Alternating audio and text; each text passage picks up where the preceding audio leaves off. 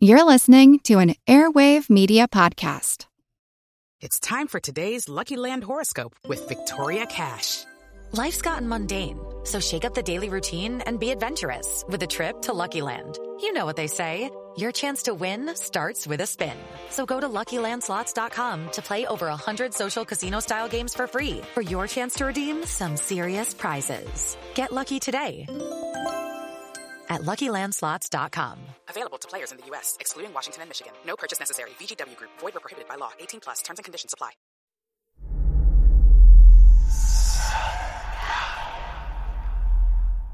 Hey, y'all. Spooky season is here. And if you're looking for a show to whet your appetite for a little haunted history, then I'd like to invite you to check out Southern Gothic, a chart-topping history podcast that explores some of the most infamous legends, folklore, ghost stories, and hauntings of the American South. We've covered all sorts of stuff from the Bell Witch of Tennessee to the disappearance of the Confederate submarine, the H.L. Hunley, not to mention our deep dives into the local lore of some of America's oldest and most haunted cities, like New Orleans, Charleston, and St. Augustine. So, if you're ready for a little good old-fashioned Halloween storytelling with a commitment to quality historical research, then be sure to check out Southern Gothic today. It's available now on all your favorite podcast apps. Welcome to Monster Talk, the science show about monsters. I'm Blake Smith. And I'm Karen Stolzner. This week's episode of Monster Talk has an explicit tag due to sexual content. It's not Ken bleeping Feder level of explicit, but if you have any little monster talkers around, I thought I should forewarn you. Oh, and speaking of Ken bleeping Feder, his book on the 50 archaeological sites you should see for yourself, titled Ancient America, is now out in print. I haven't got my own copy yet. In fact, he just told me about it a few hours ago. But if you've enjoyed his other work, I suspect this book will be really great. Monster Talk. Few places on Earth are so visible yet so mysterious as the sea. As a species, we've wandered all over the surface of the Earth, establishing footholds in every nook and cranny. Yet there, just out of reach for most of us, lies a vast expanse of unexplored mystery which is teeming with life of an astonishing variety. Stories of monsters and wonders washing up from the sea go back thousands of years. It's only since the advent of writing that we've been able to reliably collect such stories and start to evaluate whether they represent real animals or mere fanciful invention. Today, we're going to talk about such tales as this and whether or not science can identify likely known creatures that correspond with these descriptions. Be sure and check out the show notes at monstertalk.org for links to the papers from our guest today, Dr. Charles Paxton. It's actually quite unlike anything we've ever seen before.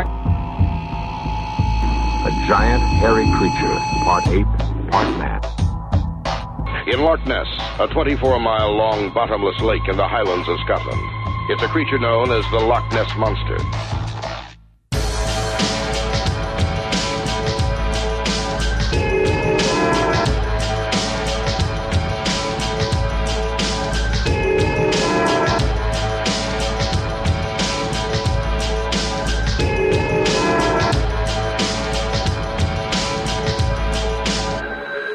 Monster Talk.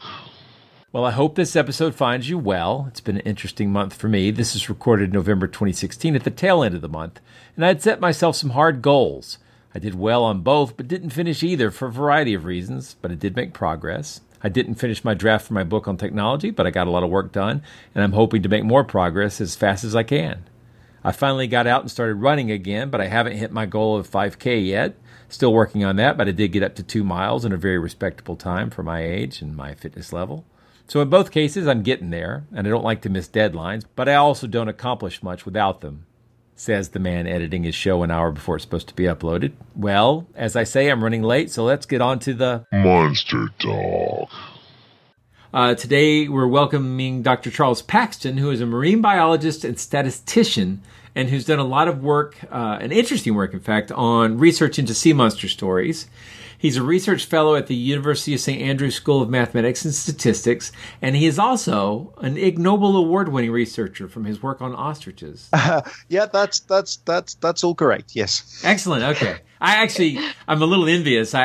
I've never thought about getting a Nobel Prize, but I've thought pretty hard about how it would feel to get an Ig Nobel one. There's actually a funny story about that, because when I was first contacted by the chap who runs it, I actually thought it was for my monster work. I didn't even cross my mind it was for the ostrich work. Yeah, the ostrich work, the title, if you don't mind me reading this, is Courtship Behavior of Ostriches Towards Humans Under Farming Conditions in Britain, which it's the courtship behavior of ostriches towards humans. That's the part that I find interesting. So I bet that's what they found interesting too. But I swear, when we wrote it, we thought this was a problem associated with farming in the UK. The humorous aspect of it did not cross our minds at all. It was only later that we actually kind of realized the implications of the title. How does it turn out?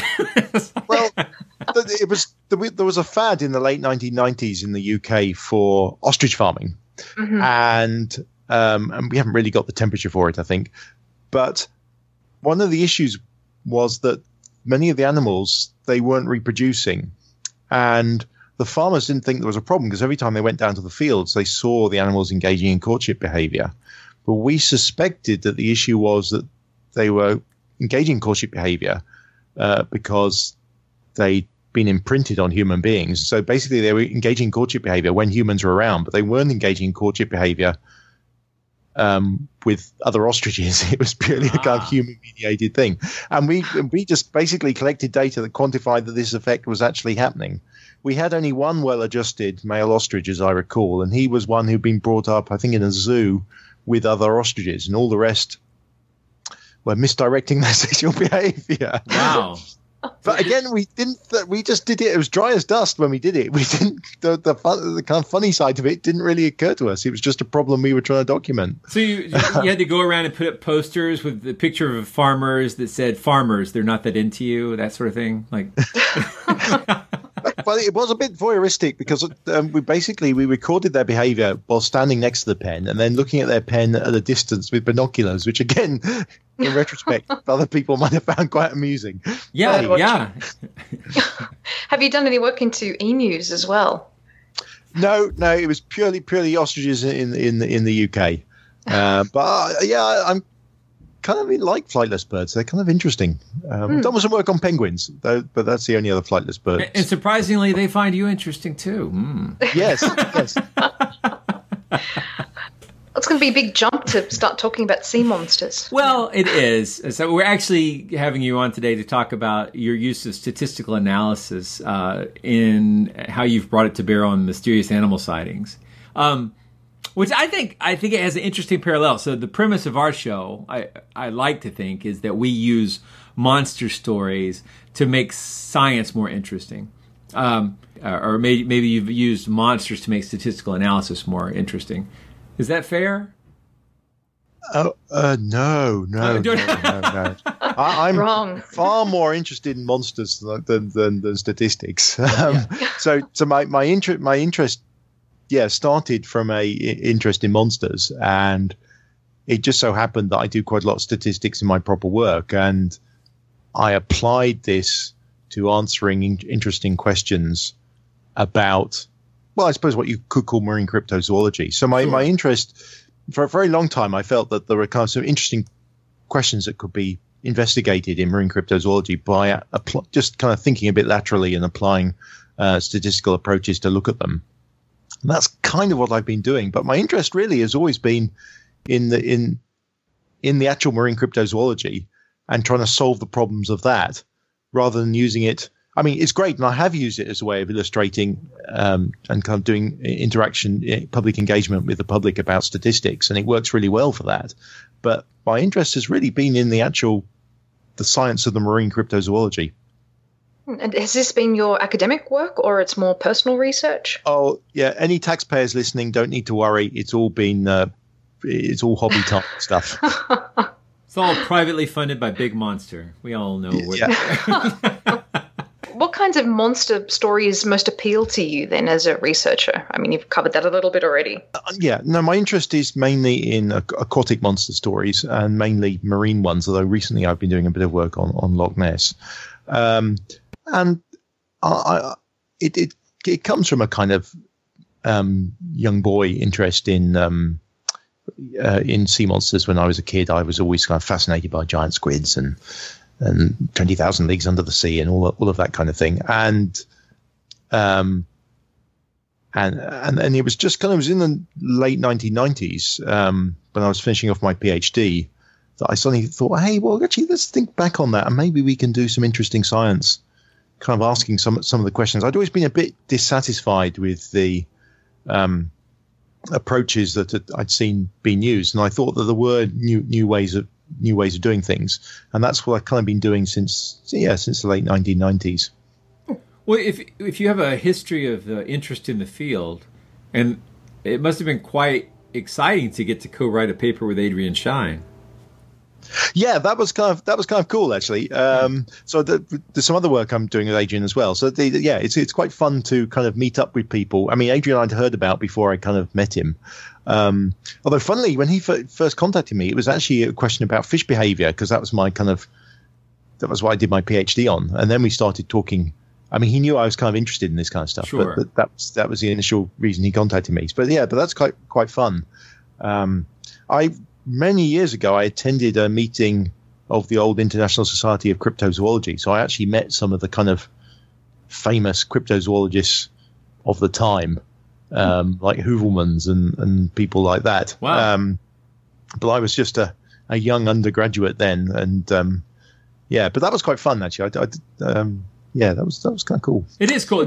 And most of our listeners would know Adrian Shine, but he's the longtime Nessie researcher. He's become, I don't know if he was always skeptical, but he always took a scientific approach. And lately he became more famous as a famous Nessie skeptic. But he's the guy with the long beard. You will have seen him in many documentaries about Loch Ness. That narrows it down. He has like a Gandalfian beard. Yeah, it's a very impressive beard. It is a super impressive beard. So it would take me weeks to grow that. Let's talk about sea monks. Let's just start off with that one. So can you give us a little bit of a background on what is a sea monk? What's this legendary animal? And then we'll talk about what you did with that research. Okay, well, sort of partially start in the middle of the history of sea monks. The most famous sea monk is a strange animal that was washed up, appeared. We're not quite sure how it was found, in 1546 off the coast of Denmark. It was presented to the King of Denmark, and then he said he ordered it to be buried lest it produce foolish talk. I'm not quite clear what the foolish talk was that he thought it would cause. And then drawings of it were propagated across Europe, eventually apparently making their way all the way to the court of the Kingdom of Navarre and maybe even to the court of the Holy Roman Emperor. And they all expressed an interest in it. And later on, in fact, Mary Queen of Scots, Mary Stuart, while she was in house arrest in England, she actually embroidered a sea monk. So lots of kings and queens of the Renaissance took a great deal of interest in this sea monk. But there were earlier sea monks whose connection with the Renaissance sea monk I'm not wholly clear about. But there was a sea monk that was reported in some medieval literature, which was, again, like a merman who was like a sea monk. But this was a cannibalistic creature which tempted people into the water and then consumed them. And that's how come it's called a sea monk. What? I love some of those illustrations. No. Why are they called sea monks? I guess is a better way to put that. Well, I think it's just because they look like monks. Do they? I mean, that was the picture. The illustrations did, yes. So the face of a monk. They'd be very that curious. Specifically looking. Says the face of a monk, and I found that really an odd thing to say. Now, in the sea monk from 1546, it talks about almost like, what do they call it? Tonsured hair, like it's got the circle of short hair around the crown of the head. It's a very strange description with the head of a monk, and then the body sounds like it was armored or scaled. It sounded like hair on the top. And let's talk about the way you approached that research, because I like the way you did sort of a collection of literature, and then also looked at the features that were common in the descriptions. Can you talk about that a little bit? So we've got various different descriptions of the sea monk and various different drawings of the sea monk. And what I and my colleague Robert Holland did was look at those descriptions and then compare the descriptions kind of point by point with potential kind of suspect animals to draw up parallels to try and work out which of the suspect animals it might possibly have been. If it had a single source, which it might not have done, it might have been some sort of chimeric type animal. But assuming it had a single source, that was kind of our approach, and we kind of looked at the different features and then compared them, and tried to evaluate which of the sources it was. We can't produce a definitive answer because we can't go back in time and fully test and fully investigate what was there. So it's conjecture, but hopefully it's kind of evidence-based conjecture. So what do you think people were seeing then, if it was one creature? If you force me, I'd say I think it probably it was an angel shark, which is even today in both Norwegian and in England and the UK called monkfish, one of two species of fish which are called monkfish. And it has certain parallels with the sea monk. It's not a perfect, you can't perfectly make it replicate a sea monk. It doesn't have the face of a monk. It doesn't have the face of the monk, but maybe it kind of does if you turn it upside down. And it's also possible, and I've grown more open to this idea than I was at the time when I wrote the original paper, that it might have been actually some sort of gaffed, dried sea monk that had been manipulated by someone. What's often called a Jenny Hanover. Yeah. And then there's, we've talked about gaffs before on the show a couple of times, but we talked about the Fiji mermaid is a good example. And where you talked about that just now, talking about chimera. I don't think you were suggesting that it might have been a creature that was a chimera. You're saying that maybe they had sewn together parts, right? Yeah. So it is fascinating because I think there's a tendency of anybody. I don't know if there's a name for it. There probably is a name for it, but to imagine that whatever's going on right now, well, this is the height of modernity, and nobody would be as sophisticated as to come up with these sort of hoaxes and plots and things in the past. Right. But they did. So, in fact, history's full of it. So, yeah, I mean, we know that there were people who were producing kind of dragons from skates in the Renaissance period, because those are actually illustrated in some of the kind of Comrade Gesner's History Animalium and these sorts of books. So we know that was definitely that sort of thing was definitely going on. So it's not implausible that this sort of thing was going on. And I know with regard to another Renaissance sea animal, a kind of fantastic sea animal, the bishopfish, I think there was something very similar going on. I've got a paper which I'm just finishing, which kind of where I think, in fact, we can identify the bishopfish to actually one particular species. But it's one particular species that's been manipulated by people. I don't want to say anything more about that, but that's a paper that will be submitted in the very near future. Neat. Okay, that was going to be our next question, to ask about the bishopfish. Can you tell us anything about it then? Well, it's a fish that looks like a bishop, which was meant to, well, it's a bit strange. It would, either there were two bishop fishes or there was one and there was some sort of typographical error, but maybe in 1420 or maybe in 1521, a bishop fish, apparently alive, was shown to the King of Poland and then kind of returned to the sea. But I'm trying to trace back that a little bit more. Does it have a special hat, or is it only able to move diagonally? It had a mitre. It had a kind of had a mitre. Nice. And so it was a proper bishop.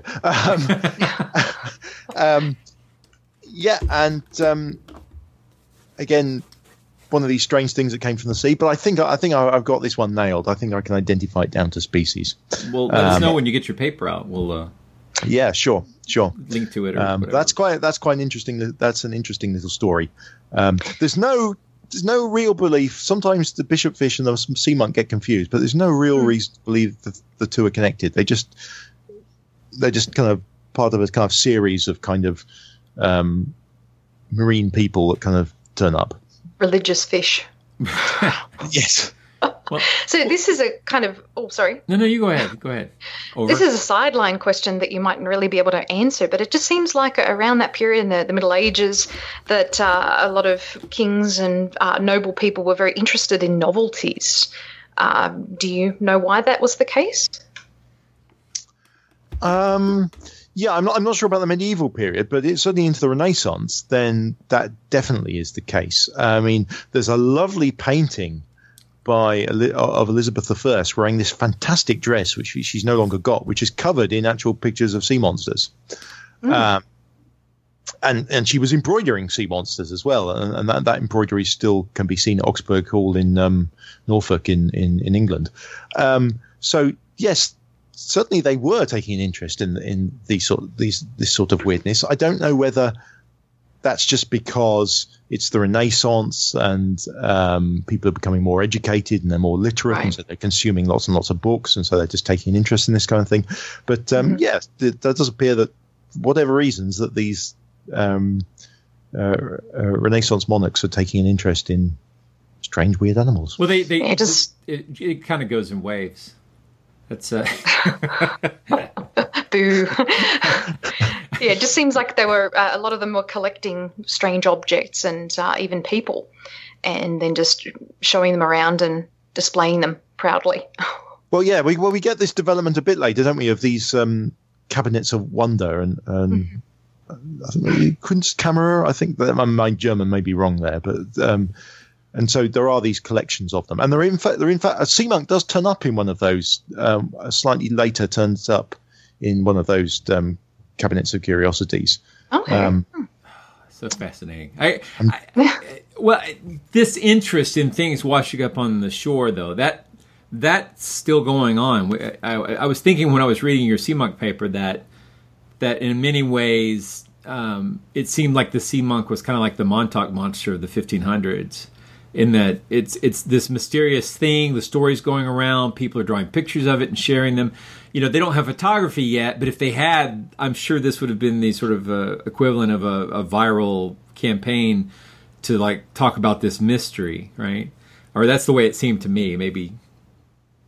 Yes, I think that. Yeah, that definitely could be the case. There might have been something else going on with regard to the sea monk and also the bishop fish, in that. And this isn't clear in my mind yet, but there might have been theological implications.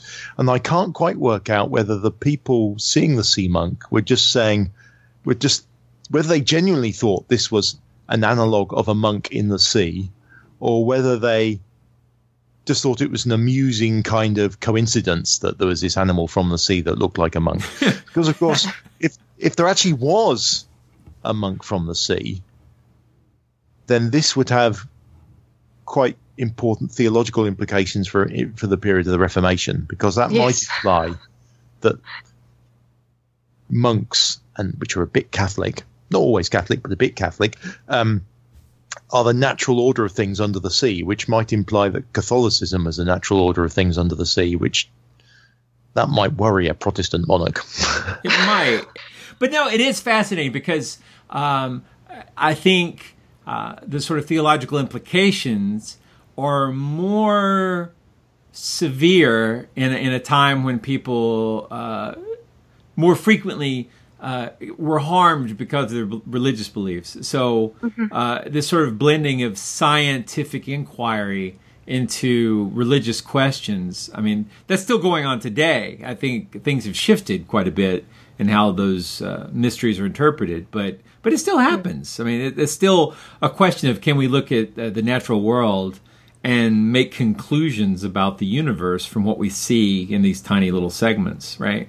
So these questions are the same, and the people may have more sophisticated tools to do the analysis now, but those mysteries are out there, and the human curiosity hasn't changed. So it's fascinating. Yeah, are there any other examples of fish or sea creatures like these two, the bishop fish and the sea monk, or they're just unique? Well, people have been reporting mermen and mermaids. There are one or two. I'm trying to collect them together. There's one or two reports of what you could describe as sea giants as well. So people kind of reporting giant humanoids in the sea. These haven't really been very documented very much, but there are 1 or 2 of these sorts of records. Okay. And I mean, if the witnesses are sincere, it's quite difficult to actually work out what the hell they're reporting if it has a natural kind of origin. When you say sea giants, like, are we talking like Bigfoot size, or are we talking like Godzilla sized? I mean, how big are we talking? Well, size estimation. That's always that. These things are big. They're not human size. They're bigger than kind of human size. So there's kind of reports of people. Yeah. So nothing quite as big as Godzilla, but I was thinking kind of medium whale size, maybe from the. Wow. And these are more recent sightings? Yeah, there's ones sort of off the coast of California and 1 or 2 from other places as well, where people kind of claim, they've seen like big humanoids. It's an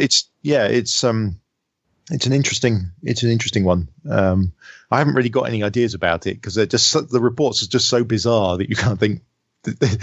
There's nothing kind of, sometimes you see a report and you just think, I can see a zoological solution to this one. And sometimes you get a report and you just think, if the witness isn't sincere, I haven't a clue. Well, right. And as you probably know, we run into that question all the time on this show. And within the field of cryptozoology, if that is a legitimate field of study, and I kind of think it is, the question of there's the what were people really seeing, and then the flip side of that coin, I guess, is were they really seeing anything? And do we have any way of telling the difference? Because, one of the things we talk about a lot is, and have done a lot of research on, is how that sort of reality is constructed in the mind of the viewer. And so it's not always easy to pick out exactly what's happening externally and what's happening internally. And that's not to mean that they're making things up or confabulating, but people see weird things when there's not necessarily a single thing there or anything there, So... and then 10 people see an odd thing, and you're going to have 10 different descriptions of what they saw. It's really, really interesting. But your research actually goes into this. I've looked into this. I mean, so part of my research has been to try and understand eyewitness reports, and I take a different view from many people who hold a skeptical position. I would describe myself as holding a skeptical position, but I think the skeptical mantra of the plural of anecdote is not data that isn't true. And you can use anecdotes, but if you use anecdotes, you've got to be very, very careful. And the problem with using anecdotes, well, there's two major problems with using anecdotes. One is, of course, they might not be true. And the other issue is that they might be biased relative to the population that you're trying to draw conclusions about. But if you set up the question you're asking in such a way that the data you're collecting is unbiased relative to the hypothesis you're looking at, then you can use eyewitness testimony, anecdotes, as data. And what do I mean by that? Well, if you use reports of monsters to tell you samples of reports of monsters to tell you about the population of reports of monsters, then then collecting reports is a perfectly legitimate thing to do. If you want to use reports of monsters to tell you about monsters, which is kind of the next step, that's a far more that's a far greater extrapolation, which your data may not, your anecdotal data may not be able to really do that. So I've been collecting reports of sea monsters, bringing them together as a kind of statistical database to then try and investigate the reporting process associated with sea monsters. And you can do things like where there have been multiple reports of the same event, you can compare the witnesses to each other, try and work out how consistent witnesses are. Now, you can't say how accurate witnesses are because you don't know what truth is. You don't know what they actually saw, but you can compare them with each other and ask the question, well, are the witnesses consistent? And so you can do all these sorts of interesting questions, which do give us insights into the way in which witnesses might be thinking about what they've seen. So is there any particular way that you can differentiate between good and bad anecdotal evidence or reports? That's an interesting question, because it depends on what you mean by good and bad. Now, for me, there isn't really... Or true or false, I guess. Well, there's reports with a lot of information, and there's reports with a little information. Mm-hmm. And you can't...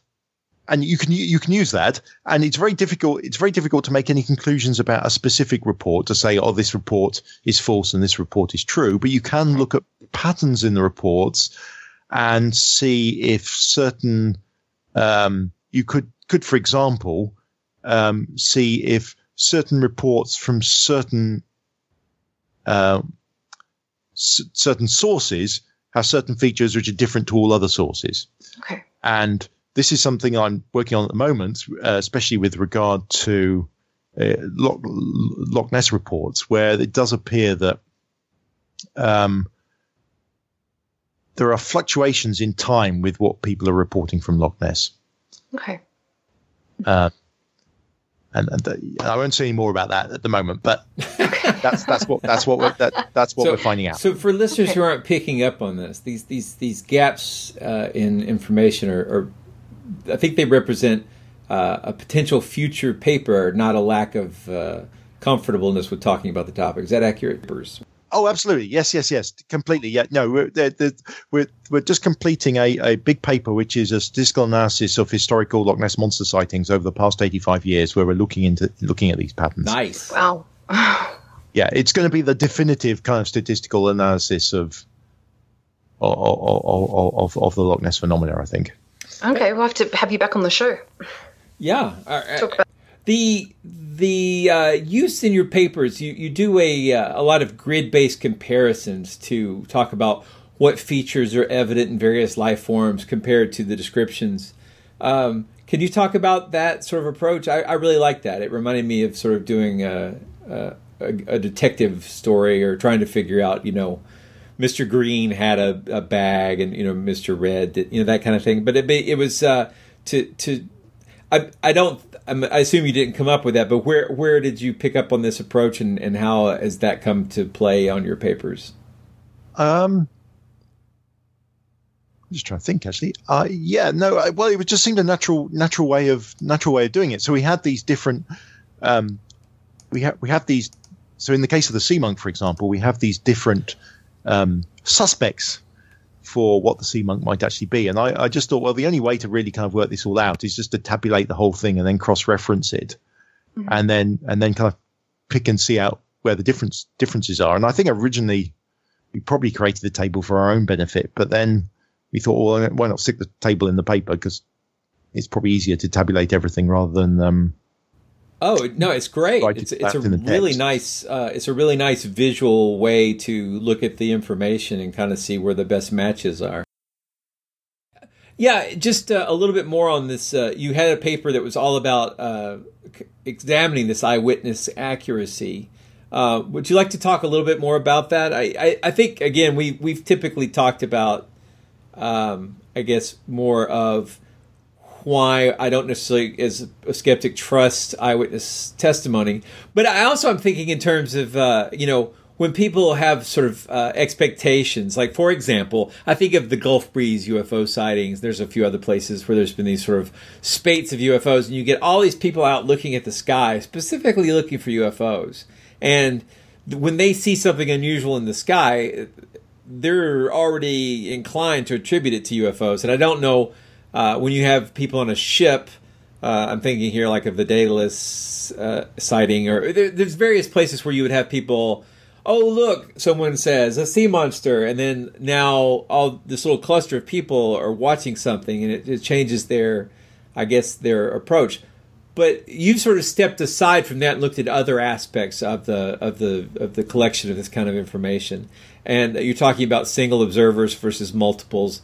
Can you just briefly talk about what you found when you looked into that? Okay, so as part of my kind of statistical approach to looking at this problem, I looked at two particular, it was myself and Adrian Shine, we looked at two particular cases, which is the situation where you've got the same witness gives two accounts of the same event. Mm-hmm. And so you've got, perhaps they gave the first response within a few days of seeing the monster, and subsequent response maybe was a few years later or something like that, or maybe they were interviewed by one reporter and they're interviewed by a different reporter. So that's one situation where you've got the same observer and the same encounter. So you can compare that sighting to themselves, kind of thing. And you've also got the situation where you've got multiple witnesses of the same event. And again, you can compare the different reports there. Now, we know these witnesses have not been placed in separate isolated booths once they've seen the monsters. So there's a chance of them talking to each other. So already that could increase the similarity between witnesses. So this gives us a kind of upper sort of bounded upper estimate of what the total similarity is of the total consistency of witnesses, or at least what the consistency of witnesses would be if they were wholly independent of each other. And I thought this was quite important because it's often, especially in the skeptical literature, people kind of assume things about witnesses, and they're quite reasonable things to assume about witnesses. But as a scientist, I feel we should go a bit further. It's no good to just say, well, yes, we don't think eyewitness testimony is very good. I think we should kind of test it and find out in what ways is it good, in what way is it bad, and really explore that. And by compiling these accounts together, this allows us to take a statistical approach to kind of look at this and then really see if there are actually kind of interesting patterns in the data. And I was quite surprised, actually. I thought that witnesses would be really inconsistent and all this kind of thing. And so they were surprisingly consistent, which I really was a bit of a surprise to me, because I was, my kind of theoretical framework is one of where witnesses are, we don't think of witnesses being very good. And this is only the first hurdle. There's lots more hurdles an eyewitness of a monster account has to go through. But just in this first hurdle of consistency, I was pleasantly surprised at how consistent witnesses actually are. They're not perfect. One person can say one time they saw the monster and it was 200 yards away, and the next time they report the same event, the monster suddenly doubled in distance further away, or it's changed its size or whatever. But normally they're pretty consistent, which, I was surprised about. Judy was boring. Hello. Then Judy discovered ChumbaCasino.com. It's my little escape. Now Judy's the life of the party. Oh, baby, mama's bringing home the bacon. Whoa, take it easy, Judy. The Chumba life is for everybody. So go to ChumbaCasino.com and play over 100 casino-style games. Join today and play for free for your chance to redeem some serious prizes. ChumbaCasino.com. No purchase necessary. Void where prohibited by law. 18+ terms and conditions apply. See website for details. Hello, I'm Paul Giamatti. And I'm Stephen Asma. Each week on Chinwag, we dig into the weird topics you wonder about, that you care about. The stuff none of us are totally sure of, like the Bermuda Triangle, Mothman, consciousness, philosophy, UFOs, ghosts, or, say, Bigfoot. So who's to say that there's not alien species that are Sasquatch? Like I'd seen a ghost, and I would hear something walking and breathing. Maybe every path is right. I will accept as a premise that every path is right. That is a face on Mars. Eyes, nose. It kind of looked like Wilson the volleyball. Some people enjoy the waves or whatever crashing, and I enjoy listening to a quantum physics audiobook. I do think there are many things in the world that we just don't understand and probably won't understand. That's our whole show. So join us every Wednesday on all major podcast platforms and find us on Instagram, TikTok, and Twitter at ChinwagPod and Wagon. Do you get many witnesses who have documented their experiences and what they've seen? They've written in diaries, or they've just kept blogs or accounts? Well, we've got lots of reports. I've got over 4,000 reports now in my database. That's 4,000 reports. Now, obviously, a single event can generate multiple reports from multiple witnesses or the same witness. Right. giving different accounts. But so we've got a lot of eyewitness testimony. It comes from a variety of different sources. Sometimes it's memoirs, sometimes it's diaries. Most often it's interviews with the press. And that's something else we can do. See, now we've got this database, so we can explore questions like how reliable are first-hand accounts compared to second-hand accounts. Okay. Now, again, perhaps most skeptics would assume that second-hand reports are less reliable than first-hand reports. But as a good scientist, again, I feel we should test it. And where it's been tested, it does appear that's actually the case. Also, I've tested whether anonymous reports are less are anonymous reports more exaggerated than non-anonymous reports? And again, there appears to be a hint in the data that's actually true. Now, again, this kind of, you might expect that, but you've got to test it. We're scientists. We've got to test these things. We can't just assume them, even if they fit with our prejudices. We've got to kind of actually test them. Absolutely. So that's what I'm kind of doing. So I'm very interested in that and in the use of statistics and mathematical models. But some of what you're doing is also going back and looking at historical claims where there's not as much evidence. So when you're approaching something that took place several hundred years ago, how do you even start when you have a story that's what was that thing they saw in 1700 and something? How does that kind of research? If I was an amateur academic saying, well, I am an amateur academic, but much more amateur than academic, I'm afraid. So how do you approach that kind of research? Where do you start? Yeah. That's a good question. So really, you're right. There's kind of two approaches. I really have these two kind of separate approaches, and one of them is to take the entirety of reports and kind of make statistical conclusions about these massive big databases of data. And then my other approach has been to zoom in on particular reports that I happen to find quirky and interesting, and kind of look at those in more detail. And those are kind of the two different kind of intellectual approaches. Because on the one hand, you're taking a kind of abductive, looking at the individual evidence and then reaching a conclusion from it, and that's that kind of approach. And the other approach is perhaps more inductive rather than abductive, where you're kind of drawing together all this data and then making conclusions from it. So in the case of these individual reports, then it's a matter of, typically I'll read some report that interests me and I think, this is kind of quirky and interesting, and then I'll go away and I'll look at if there's other versions of the same event have been reported, like in the case of the sea monk, like in the case of the sea serpent seen by Hans Egede off the coast of Greenland in the 18th century, and then compare the different sources and then think about what the features of those different sources, and then think about if I think there's kind of zoological origin to it, and then compare it to kind of plausible zoological sources.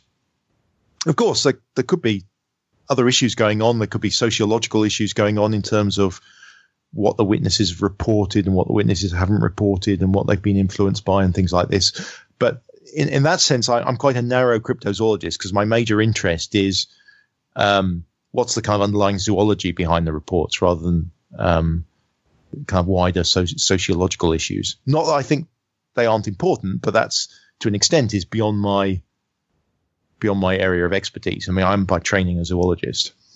Okay. So you were talking about quirky and interesting reports being of interest to you, and presumably that would include the sea monk and the bishop fish. What are some of the other strange and quirky reports that you've encountered? The sea monk and the bishop fish.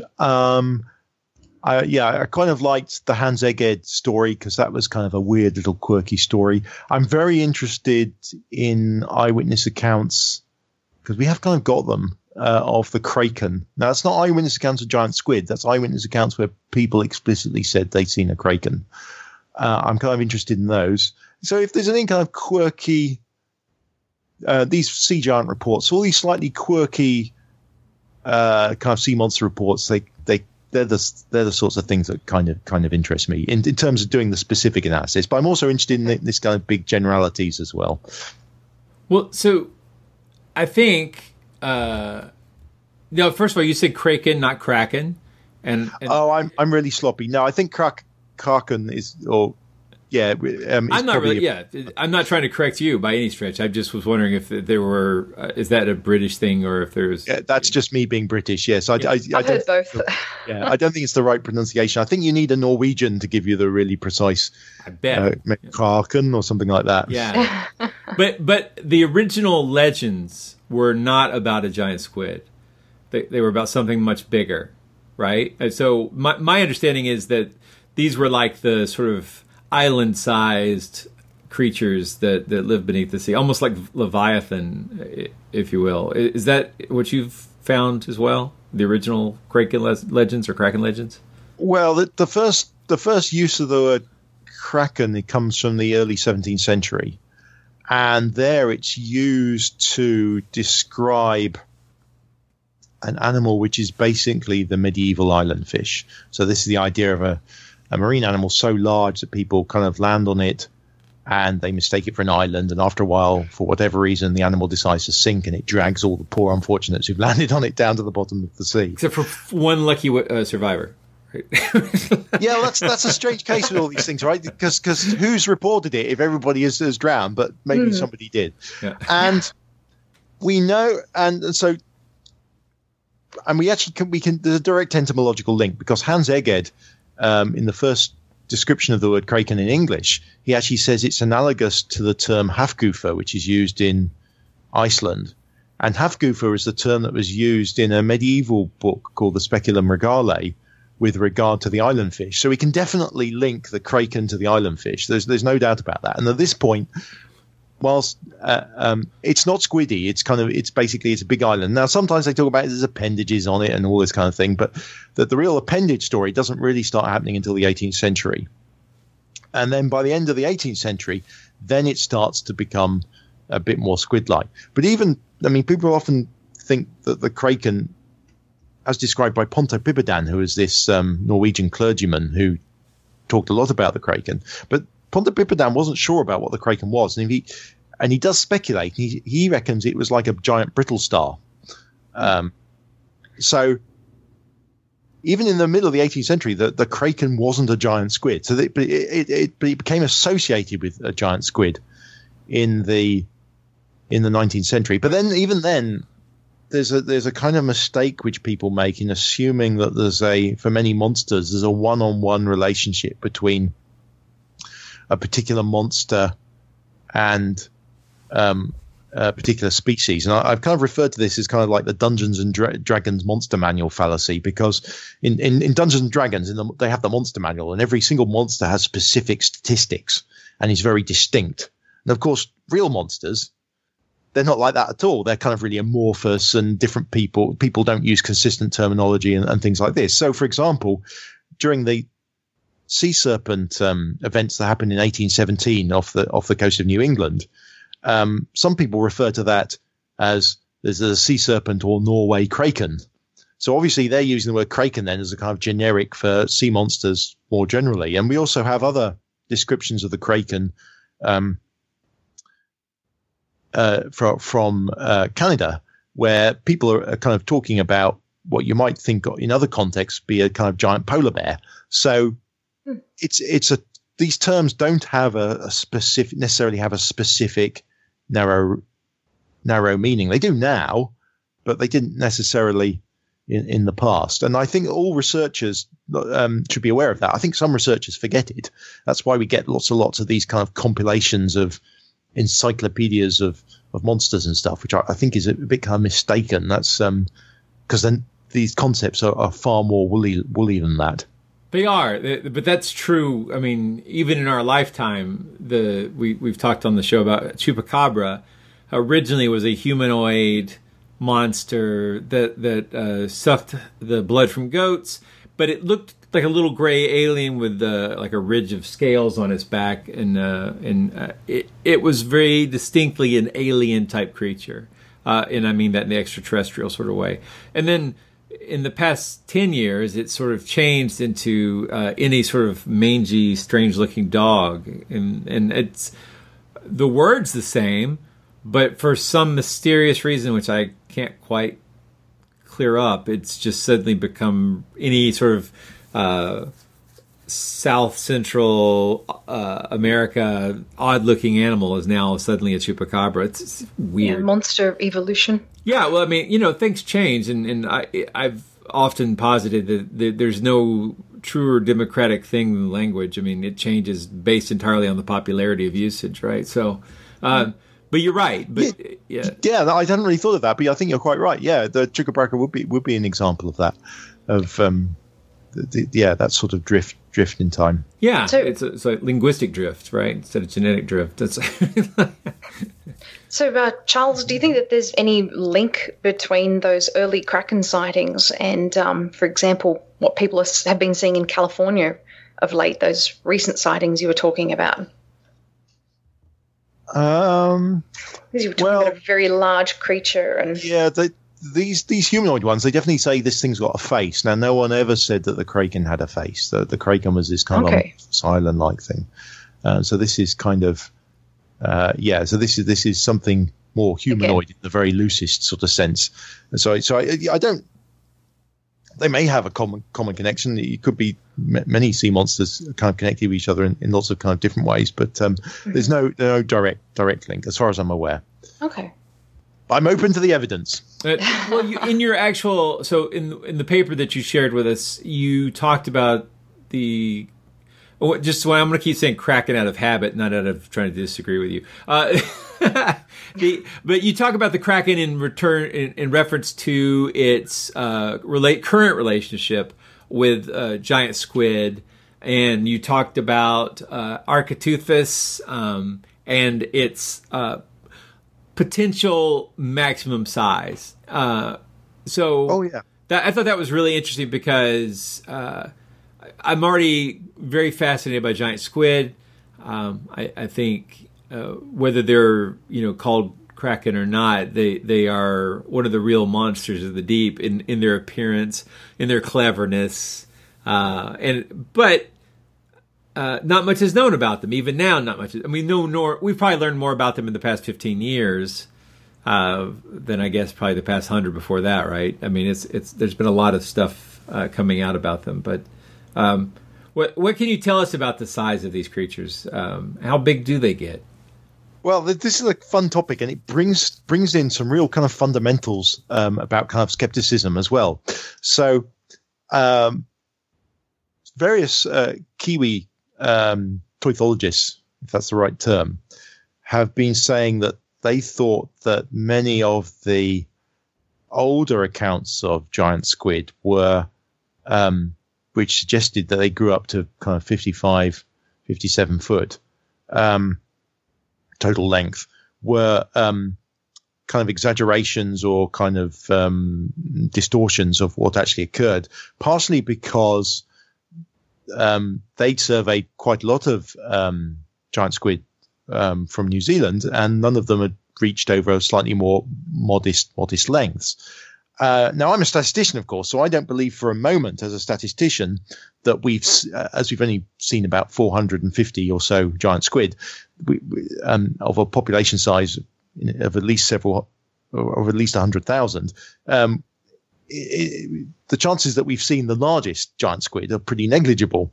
And so I'd always thought that this story that was coming out from New Zealand was probably being overly cautious. And I understand in some ways that's the most eyewitness evidence is obviously the most compelling evidence of all. And eyewitness measured evidence is the most compelling evidence of all. But also as a statistician, though, we will engage periodically in extrapolation. Now, extrapolation is, of course, rather dangerous, far more dangerous than interpolation is. But nevertheless, it's reasonable to assume that we haven't seen the biggest squid. And so I was interested in the relationships of various different squid measurements, like the body size, the mantle, the so-called mantle length, versus the total length, which is the length from the tip of the body all the way to the tip of the longest tentacles, and just looking at the variation that's seen in the specimens that we've got. And if you look at the variation that's seen, there seems good reason to think that, bearing in mind the variation we see around the kind of mean relationship at smaller sizes, the larger sizes, there should be quite a large variation in size. And that means there is the opportunity for some giant squid to be found which really are quite large indeed. And I reckon they could easily reach 20 meters in total length.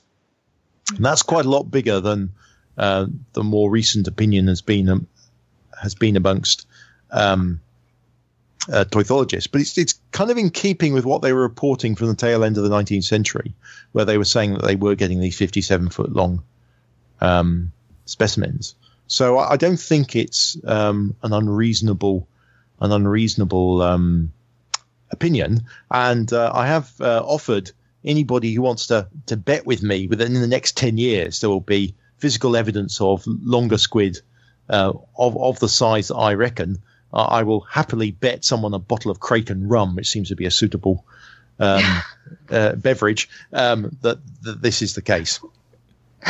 10 years, you say? Yeah, I reckon within 10 years there will be a squid at least in excess of 15 meters. So there'd be with a mantle length of mantle length 2.75 meters or something like that, and there'll be good evidence for that. So what's that in American? What? 66 feet. 66 feet. Well, I would publicly take that bet. Would you? That'd be brilliant. Yeah, absolutely. Yeah. Do you want to take that bet? But so you don't think, as a skeptic, you don't think that a large squid of, well, let's make it really precise, so there's no ambiguity here. This is excellent. Good. Let's say I'll say that a squid of greater than 15 meters, easily 15 meters total length. I'm prepared to go higher actually. Will be found within the next 10 years. And I think not. Okay, and do you want to do it for body? Because the most. Well, that's the thing. We'll have to probably do it based on estimation from the mantle size, right? Is there a fairly reliable correlation between mantle size and tentacle length? Your mantle size is probably a big thing. So shall we do it not in terms of total length, but perhaps in terms of mantle length? I like it. So I'll say that I reckon a squid of mantle length greater than 2.75 meters will be found within the next 10 years. Oh, well, that's preposterous. Excellent. Oh, that's so fun. For a bottle of Kraken rum, then. I think so. I like this bet. Okay. 10 years.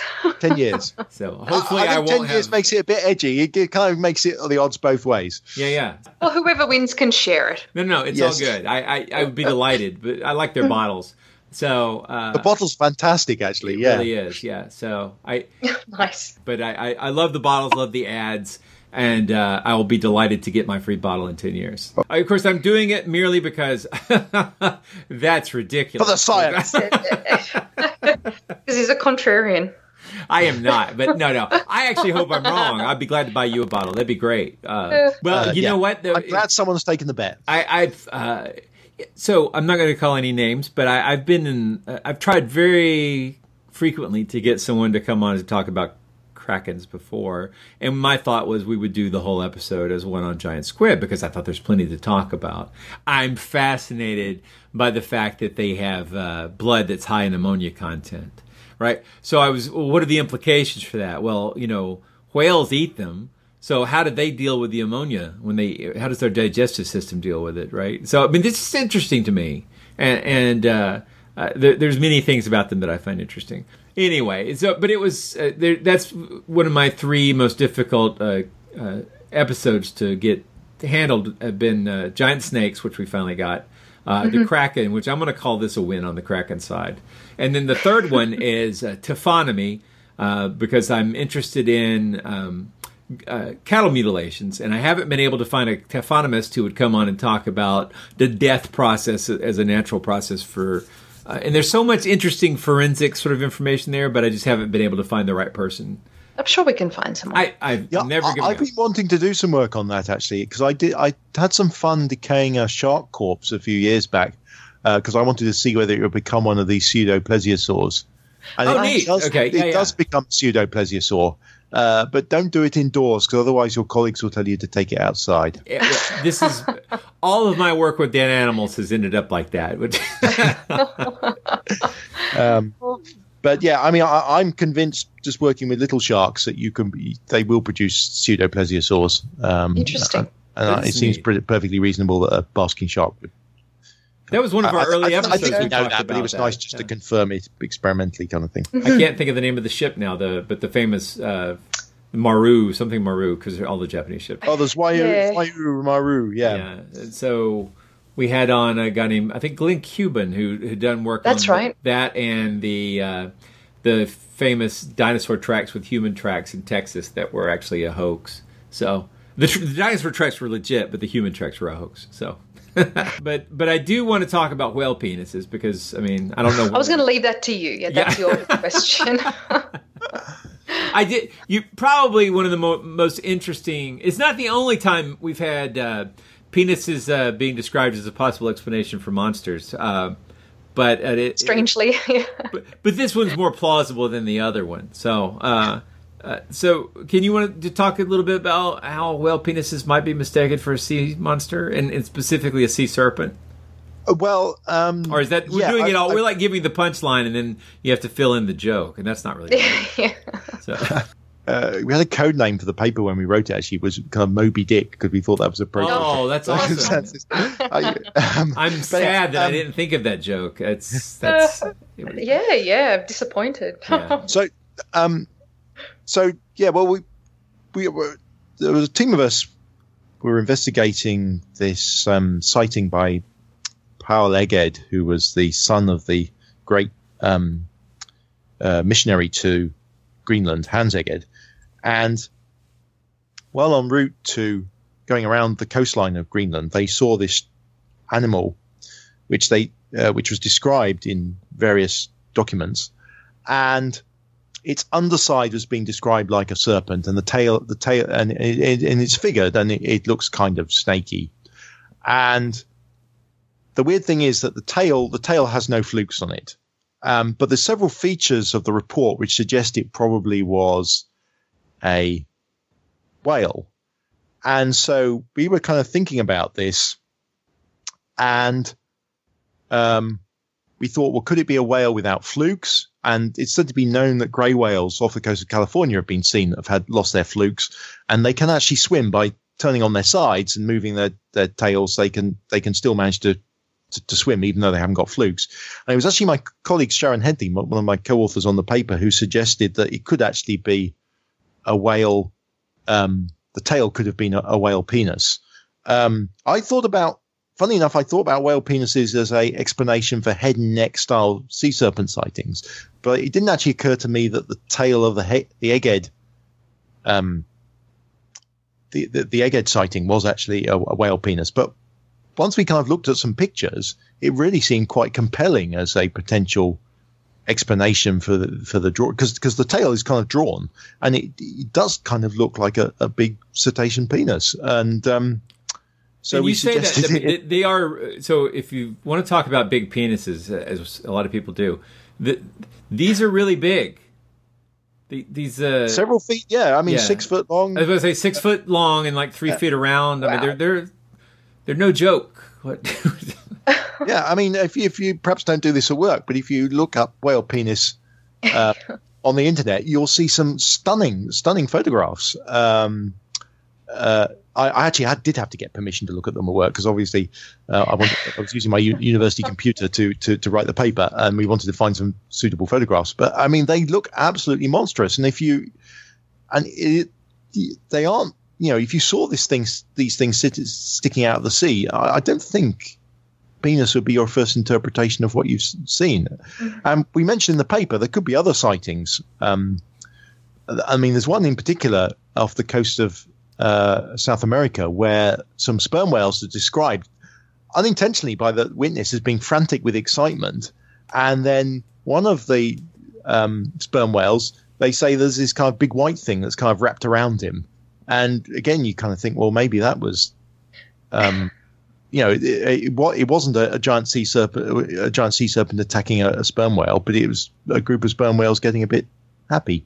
Yeah, as they do, right? I mean, that's they've got to reproduce, and that's how they get their name. No, not really, but well, very interesting. But it illustrates a really important point, actually, and the important point is this: that when clear people your browser history. That's there's that. But and this is that when people, by their very nature, people don't, when they see something strange, they don't know what they've seen. Mm-hmm. And lots of animals and other phenomena, in fact, they appear in ways that they don't appear in books. And until recently, we didn't really see them on TV. You won't have seen kind of whales mating on TV. And so many of these reports, early reports especially, less so now, but still now, people see things and because they haven't got great zoological knowledge, practical zoological knowledge, which very few people have. I wouldn't describe myself as having kind of practical experience of seeing lots of species of whale. They can see something which is unusual, but it's not necessarily completely unknown. And so they're sincere witnesses. They've seen something very, very unusual. So they've seen something very, very noteworthy, but it isn't quite what they're interpreting. So hence Hans Egge, going all the way back to the 18th century, can see this strange snake-like underpart of the whale, and he's just misinterpreted what he's actually seen. But he couldn't interpret it correctly because he hasn't got the kind of reference framework to actually do that. So one of the questions I wanted to make sure we talked about is, when you're not doing monster research, what's the more mundane side of your statistics and biology work? And when I say mundane, I merely just mean not tied to monsters, not to me that is. Yeah, so what I'm normally involved in is, I do a bit of teaching, and also I'm involved in kind of estimating and modeling populations of whales.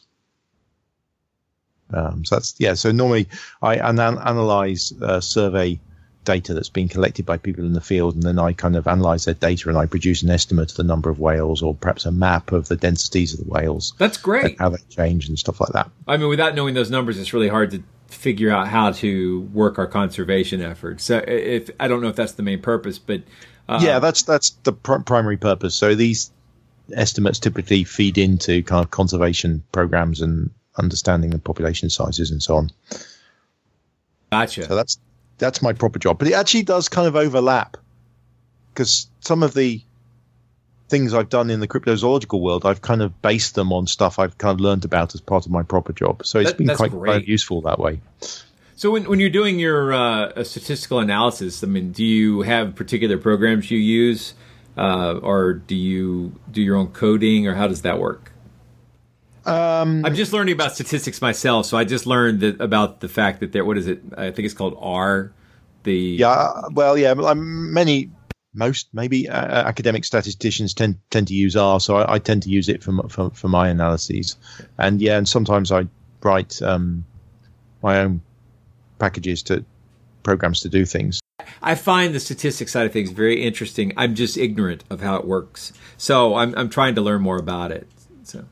All right, so our final question we like to ask guests is, what is your favorite monster? Oh, it'd be a toss-up between all the various forms of the kraken and the sea monk, I think. Those were the questions that we had, and you did a fantastic job of answering them, and I want to thank you again for showing up today.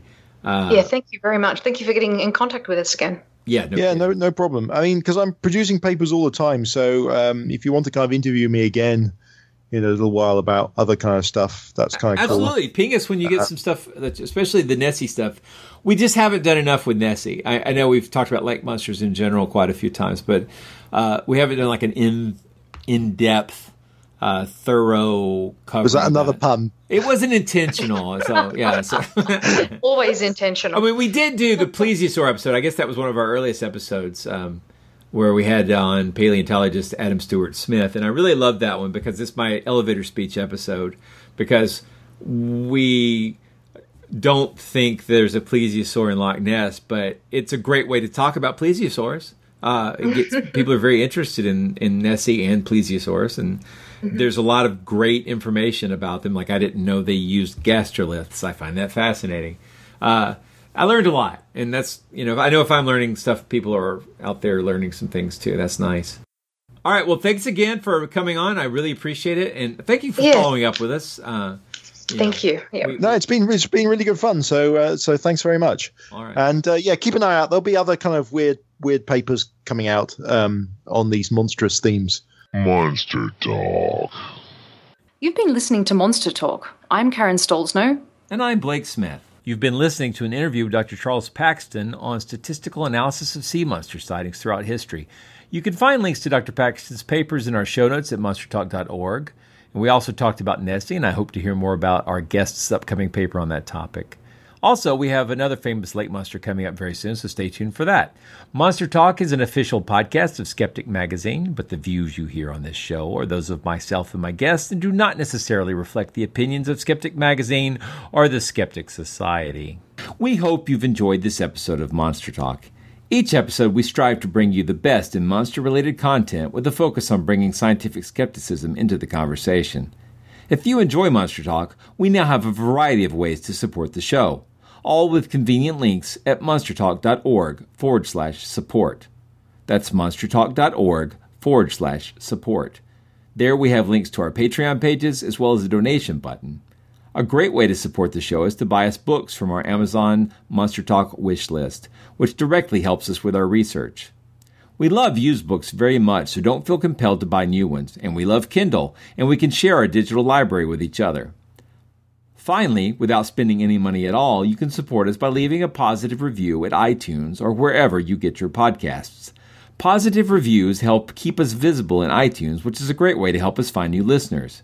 And please, share our show on your favorite social media platforms. Monster Talk theme music's by Peach Stealing Monkeys. And sincerely, thanks again for listening.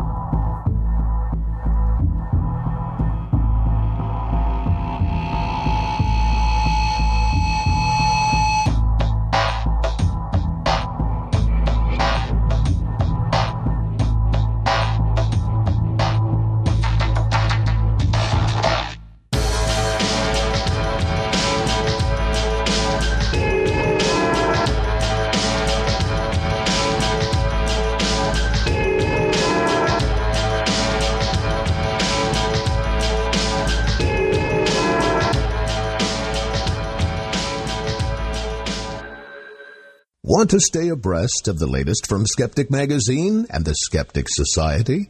Want cutting-edge skeptical articles delivered straight to your inbox every week? Then subscribe to eSkeptic, the free electronic newsletter of the Skeptic Society. Visit skeptic.com to sign up. Want to stay abreast of the latest from Skeptic Magazine and the Skeptic Society? Want cutting-edge skeptical articles delivered straight to your inbox every week? Then subscribe to eSkeptic, the free electronic newsletter of the Skeptic Society. Visit skeptic.com to sign up. Hello, it is Ryan, and we could all use an extra bright spot in our day, couldn't we? Just to make up for things like sitting in traffic, doing the dishes, counting your steps, all the mundane stuff. That is why I'm such a big fan of Chumba Casino. Chumba Casino has all your favorite social casino-style games that you can play for free anytime, anywhere with daily bonuses. That should brighten your day a little. Actually, a lot. So sign up now at ChumbaCasino.com. That's ChumbaCasino.com. No purchase necessary. VGW Group. Void where prohibited by law. See terms and conditions. 18+.